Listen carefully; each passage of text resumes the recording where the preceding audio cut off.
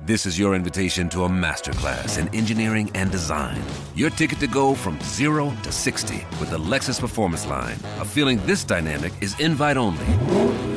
Fortunately, you're invited. Experience the exhilaration of the Lexus Performance Line and some of the best offers of the year on select models at the Invitation to Lexus sales event, now through April 1st. Experience amazing at your Lexus dealer. Welcome back to the Durst Show. This may sound like, gossip with Taylor Swift and who knows what else, but it's not. It goes to the essence of the rule of law. Why don't we know conclusively whether or not Fani, Willis, and Nathan Wade have had a romantic relationship? We are entitled to know that. We, the public, we who have to sit in judgment over our system of justice. This is a nation of laws, and we have the right to know whether or not Fani Willis selected as her special prosecutor a man with whom she's having not only a romantic relationship, but a financial relationship. It affects the case. It affects whether the case should have been brought at all in the first place, whether or not this was simply an attempt to convey funds from one lover to another. We don't know the answer. Maybe there's a totally innocent explanation. I can't see how there could be an innocent explanation based on the receipts that we've seen, unless they're forged. But if they're real receipts, there are, it seems to me, only two alternatives, and that is that the man who has received $650,000 in legal fees from the district district attorney has, for no good reason, paid for thousands of dollars worth of vacation trips and cruises for the person who arranged for him to get the money. That's even more serious. Or there's no relation, or there is a relationship, and it's just lovers going on a cruise together. We also need to know the timeline, and we need to know. I don't want to know the details of the relationship. I just want to know what the nature of the relationship is, and I want to know whether or not these trips have been paid for, what the source of the funds was. This is a potentially criminal issue. The district attorney is not allowed to accept kickbacks from somebody who she gave $600,000 worth of business to. Again, I'm not alleging that she accepted kickbacks, but at this point, she has a lot of explaining to do, and her silence is not acceptable. Now, there's been an attempt to try to suppress the truth here. For example, we know that Nathan Wade has resolved at least one of the outstanding issues in the divorce case, presumably in order not to have to testify. All right, he has the right to do that, but in the end, they have to testify. And fortunately for the public, a judge in the actual case, the criminal case against was 19, now it's down to 12 to 13. Some have pleaded guilty. In that case, has called for an evidentiary hearing. I think it's on February 15th, and by Friday of this week, there has to be some document filed. But this can't be buried. This can't just be part of a divorce case. This is not about his divorce. It's about his relationship with the district attorney, and more, it's about the district attorney's relationships. And there's no way around getting this information. You can't claim privacy about issues of this kind. These are issues that go to the core of our system of justice. Here you have an elected official bound, and also a lawyer, bound by rules of ethics, both legal ethics and also state legislative ethics. One, because she's an elected office holder and a very high office holder. The district attorney is a very, very powerful position indeed in the legal system. The district attorney is more important than the judge in so many ways. The judge is on the receiving end. The judge can decide how cases should be resolved, but it's the prosecutor who brings the cases, who has the ultimate discretion to decide which cases to bring, what to charge, all of those things. It's a very, very high position. And then she appoints a special prosecutor. Why her office couldn't handle this, we'd have to hear.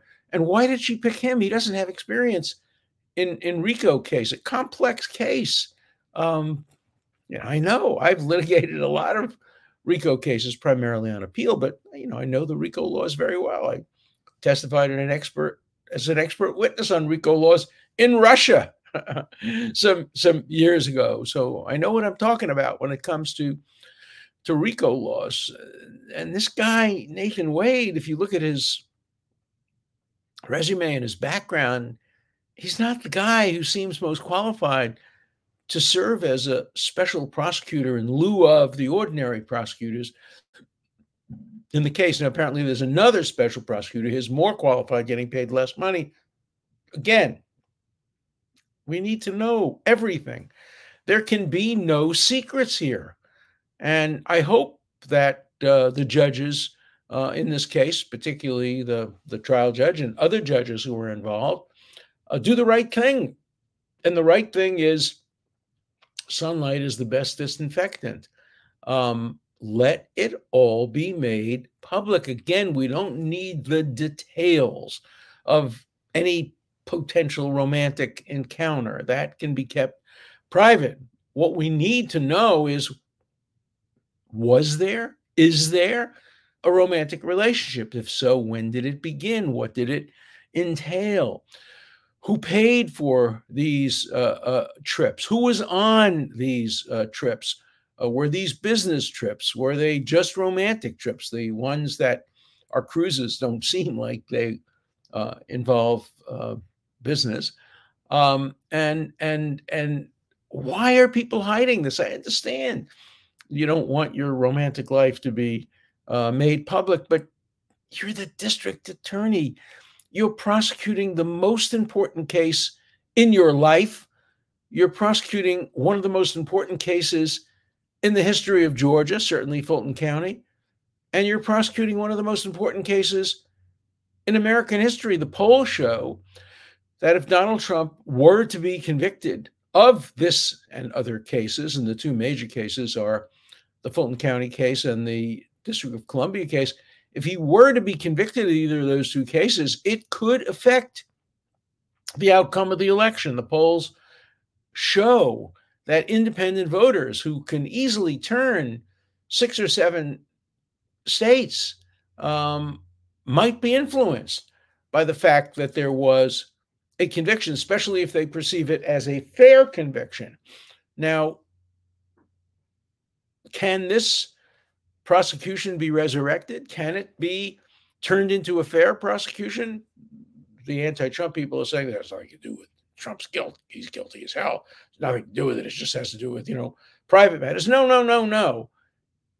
A fair trial requires a fair prosecution, and it involves full disclosure of why decisions may have been made and what the timing of things is. Can he show prejudice? Can Trump show prejudice? I don't know. Don't know enough about the facts.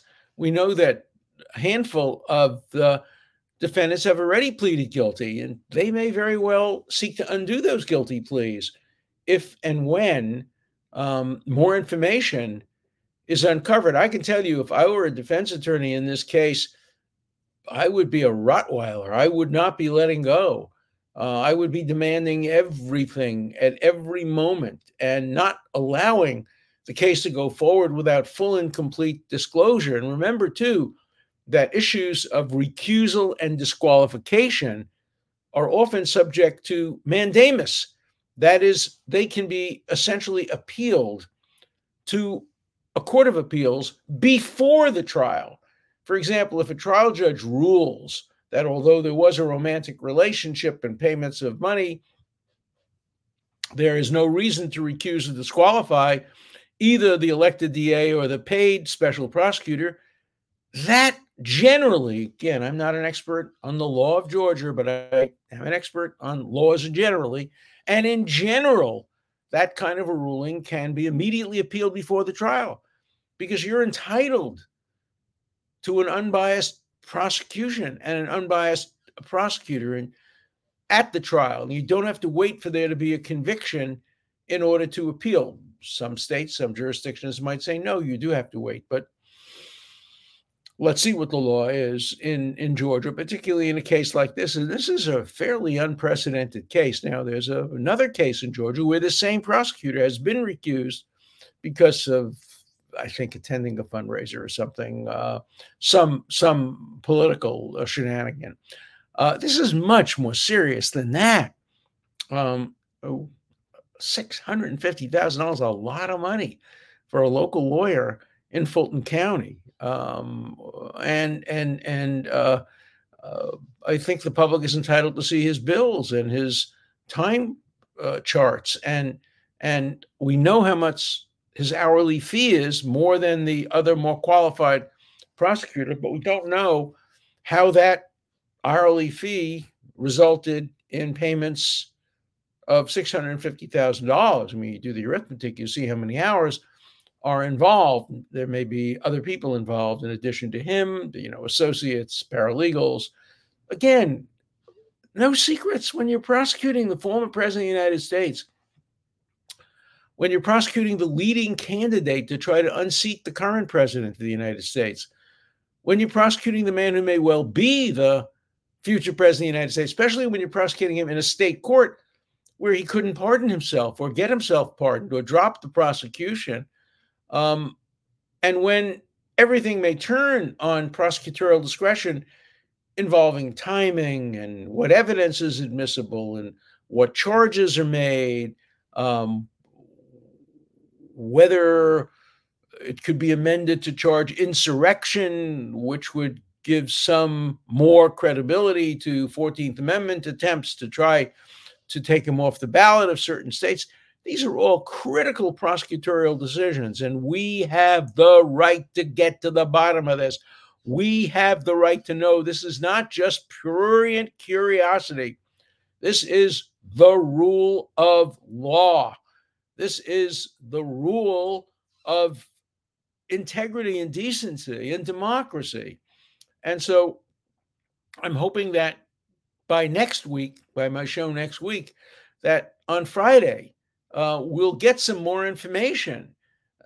The evidence seems to suggest, again, don't want to jump to conclusions and get ahead of myself, but the evidence seems to suggest that there was a personal romantic relationship. When it began, what its nature is, whether it still exists, what the relationship is between the romantic relationship and the appointment of special prosecutor, the financial issues, the amount of payments that were made. We may only have a fraction of the trips that they went on, or other payments that may have been made directly or indirectly. We just don't know what we don't know. We know enough to know there's probable cause to believe that there is a personal relationship and a financial relationship that exists between the elected district attorney and the man she selected, apparently not based on his qualifications alone, to be the special prosecutor. There's probable cause to come to those conclusions based on the evidence that I've seen. And as you know, I'm defense oriented. I always look at cases in the light most favorable to the defendant. I have to tell you, if I were Fani Willis's defense attorney or Nathan Wade's defense attorney, I don't know what my defense would be. I have to know the facts, obviously. But if the facts pointed to a romantic relationship and payment by the man who received the $650,000 to the woman who authorized the payment, there is a problem here. There is a potential serious criminal felony. Yes, criminal felony. If it turns out that there were kickbacks, if it turns out, again, I'm not saying there are, but I'm saying as an expert in criminal law, if the woman who picked the special prosecutor and paid him hundreds of thousands of dollars then got from the same person financial benefits, there's a word for that, and it's called felony. And there's a consequence to that. It's called imprisonment. It's called impeachment. I have represented people who have been accused of giving and getting kickbacks. And so I know of which I speak.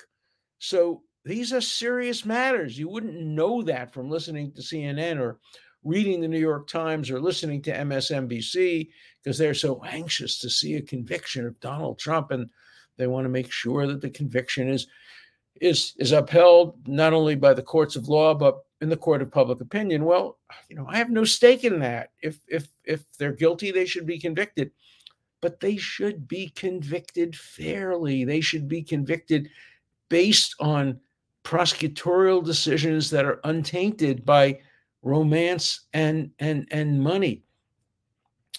When you're going after the former and potentially future president, you have to be Caesar's wife. You have to be beyond any possibility of reproach. I mean, this is a gift given to Donald Trump and the other defendants unnecessarily by this prosecutor. How stupid can she be? I mean, my God, forget about the ethics for a minute. Forget about the law for a minute. Just in terms of common sense, stupidity. This is the most visible case, perhaps in the world today, in terms of criminal prosecutions, this in the DC case. One of the most visible cases in the world today, and you pick to be the prosecutor, a man with whom you are having a private personal relationship and who has paid you for trips? How stupid can you be? My God. She's been elected by the people of Fulton County, and this is the way she serves her duty. So at the very least, she is guilty of incredible stupidity, incredible bad judgment. At the very most, she's guilty of a serious felony, that is, of accepting kickbacks, and also it would be a crime if she gave him the $650,000 in the anticipation or knowledge that he would be kicking back some of that money to her. So the options range from terminal stupidity to very serious criminality. I can't think of any option that's clean. Any option that says, whoops, sorry, we shouldn't have raised this at all. I will publicly apologize if full disclosure, and I'd have to know it was absolutely full disclosure, resulted in, these vouchers were for a different person by the same name. There are a lot of Nathan Wades and 40 Willises in Fulton County. They were just wrong person. Case of mistaken identification. I apologize. I'm wrong about that, but I don't think I'm wrong about that. So let's wait and hear. We're going to stay on this. It's not my usual focus, scandal, but this is beyond scandal. This goes to the essence of our judicial system. It goes to the essence of the rule of law. It must be taken seriously, and there must be disclosure. I will not rest. You should not rest until we know everything we need to know that's relevant to making a decision about whether this prosecutor, the elected prosecutor, and the appointed prosecutor are appropriately involved in this case. The options: the court can disqualify her, and the court can disqualify her whole office, and the court can disqualify him as well. And if they do, this case goes back to the drawing board. And I don't think we're going to see a prosecution before the election if that happens. And so that's why it's so important. And that's why it has to be open, transparent, and above board. No more secrets. What I'm surprised is that Fani Willis hasn't resigned. If the facts are true, and she may end up resigning, and why Nathan Wade has not recused himself from continuing on the case, because I think that's going to be the result in the end. And if she recuses herself, maybe her office can continue to prosecute the case, although motions will be made. The lawyer who has been bringing all these cases is very aggressive, and thank God for that. That's the right role for a lawyer to play. Interests have to be the interests of your client first, but in this case, the interests of the client and the interests of the public coincide, because we're all interested in fair justice. Justice must you seek, says the Bible. Why does God repeat the word justice twice? Because justice has at least two elements. The first is substantive justice. Is the defendant guilty? But the second is procedural justice. And as Felix Frankfurt, a great justice of the Supreme Court, once said, the history of American liberty is the history of procedure and process. And that's why this is so important. So stay tuned. We're not letting go of this. We're going to come back to this as long as there are secrets. Okay. Now we have some good letters. So this is an interesting letter. Howdy, longtime listener and recent graduate of Southern University Law Center. I just wanted to point out that Alexander Hamilton was not a natural-born American citizen. It's correct. Absolutely not. He was born in an island in the Caribbean, and so would not have been able to assume the U.S. presidency. Dead wrong. You may have gone to Southern University Law Center, but you haven't read the Constitution. Let's remember, not a single one of the early presidents were born in the United States. Washington wasn't born in the United States. He was born in a British colony called Virginia. Jefferson wasn't born in the United States. Adams wasn't born in the United States. Adams was born in a British colony called Massachusetts. And so the Constitution took that into account and said that you have to be a natural born citizen. But if you were any kind of a citizen, any kind of a United States citizen, on the day the Constitution was ratified, you can run for president. So grade inflation, I don't believe in it. B minus, C plus. Question's a good one, but you haven't done the research. When you do the research, you'll know that Hamilton could have run for president, and he would have been completely qualified. Remember, he has to also live in the country 15 years. He satisfied that. There are a variety of others. He was over 35, but he could have run for president, and he would have been a great president. Unfortunately, he was a schmuck for getting involved in a duel with Aaron Burr, but he was also the most brilliant schmuck among the founders, or the most brilliant person among the founders. He may have been the only schmuck among the founders, but boy, was he a schmuck to fight a duel after his dear son, Peter, fought a duel just 2 years earlier and was killed. You'd think you'd learn from that. You don't solve problems by dueling, particularly with somebody like Aaron Burr, who was a highly regarded soldier in the Revolutionary War. Okay. Now we get a little bit to Mayorkas. Still haven't gotten a final vote from Congress, and I have an article in today's The Hill in which I say that any Republican who voted against the impeachment of Trump is honor-bound and principle-bound to vote against the impeachment of Mayorkas. Okay. I agree that mere failure to enforce the law is not an impeachable offense. However, Mayorkas is also guilty of accepting bribes. I've never heard that. What's your evidence? It's not quoted in the charges. It's not one of the things that's alleged in the articles of impeachment. I thought that bribery was an impeachable offense. How am I wrong? You're not wrong. What you're wrong about is that he's been charged with accepting bribes. I've never heard that before. Who knows? Maybe it's true, maybe it's not. Alan, doesn't the appointment of the head of the Department of Homeland Security require approval of the Senate? Yes, all cabinet positions have to be approved by the Senate. If the Senate can give approval, can't the Senate withdraw their approval? It's interesting because that was the issue in some respects. It wasn't exactly the issue in the impeachment of Andrew Johnson back in the 1860s. And the answer is no. Once you've confirmed somebody, the Senate can't unconfirm you. You can only be removed by impeachment. Is an impeachment a political tool to remove or fire an incompetent department head? No, it's not. You can't do that. The president can fire an incompetent department head or cabinet member, but the Senate can't do that. Okay. Why did they make the impeachment clause so wordy and repetitive? Treason and bribery are high crimes, so there's no need to specify them. Yeah, well, I think you do need to specify them, although they're not the only high crimes. Obviously, extortion is a high crime. Bribery, well, that's listed.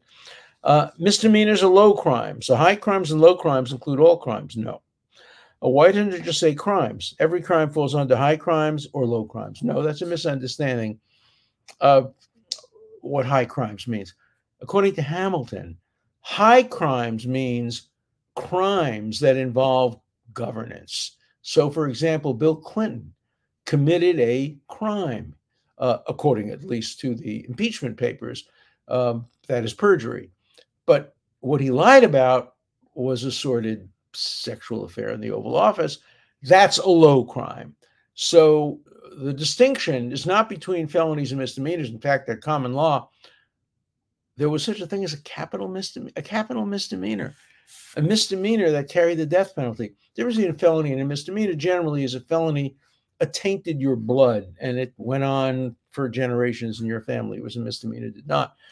But under common law, according to Blackstone, you could have a capital misdemeanor. Look, I think the framers of the Constitution could have been a little clearer and could have listed the crimes that were subject to impeachment, but they didn't. But we know that non-crimes, at least I know that, I would say 90% of American law professors disagree with me, and every single one of them is wrong. In order to be impeached, there has to be some criminal type behavior. My research shows that. The framers believe that.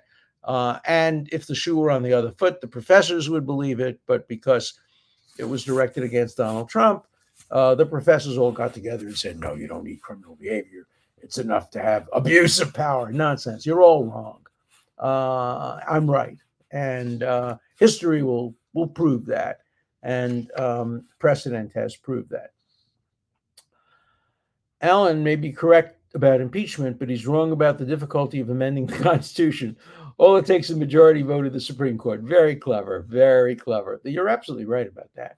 Roe versus Wade was a majority vote, I think it was 7-2, vote amending the Constitution. The Constitution had nothing to say whatsoever about abortion. Abortion was criminal at the time of the framing, and nothing changed. And so I've always thought Roe versus Wade was wrong, but I also thought it shouldn't have been overruled after 50 years. People can disagree about that, but you make a good point about amending the Constitution.